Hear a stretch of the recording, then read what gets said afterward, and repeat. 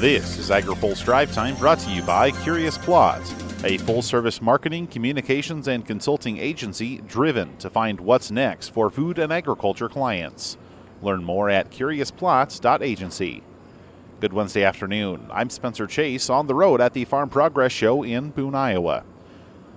The possible next leader of the House Agriculture Committee wants to pursue an aggressive Farm Bill timeline if he takes the gavel after the midterm elections.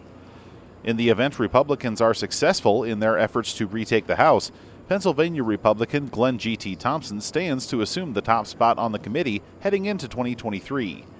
That would give him a critical position when it comes to the next Farm Bill, and he says he would want to act early in his term. Well, I tell you the truth, I was pretty frustrated. We were 2.5 years late starting Farm Bill hearings. We only really, prior to June of this past year, the topics, in some sense, really weren't Farm Bill hearings. They were billed as that, but they were. I mean, I have, quite frankly, give me an opportunity to lead the Agriculture Committee, and I will make sure that the Farm Bill doesn't become a climate bill. And a big aspect of that process will be determining whether or not new money will be able to make its way into the legislation. Thompson says he doesn't want to prejudge whether or not that will happen. You know, working in healthcare, I never came to always did an assessment first, right?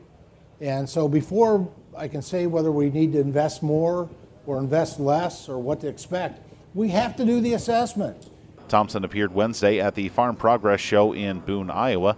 Budget Committee member Ashley Hinson was also on the same panel and says the process to determine the Farm Bill's funding will take time. What GT is talking about is about regular order happening, right? I mean, and this is really a return to setting good budget targets that are actually based on available revenue and available dollars.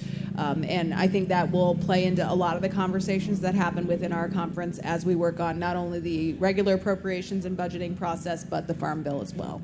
Thompson says he wants to pass a new Farm Bill before some of the programs in the current law begin to expire at the end of September 2023.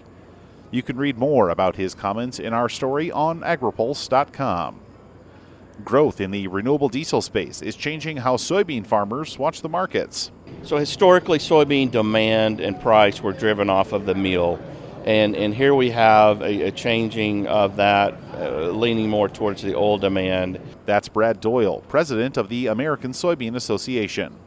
He tells AgriPulse he doesn't expect the growth in soybean oil markets to lead to a massive shift in acreage, meaning the industry will need to look to technology to meet the demand. There's some genetics out there where we could simply start selecting and planting high oil soybeans without having to sacrifice corn acres, or in my part of the world it could be cotton or rice. I think U.S. acres, we're not gaining any.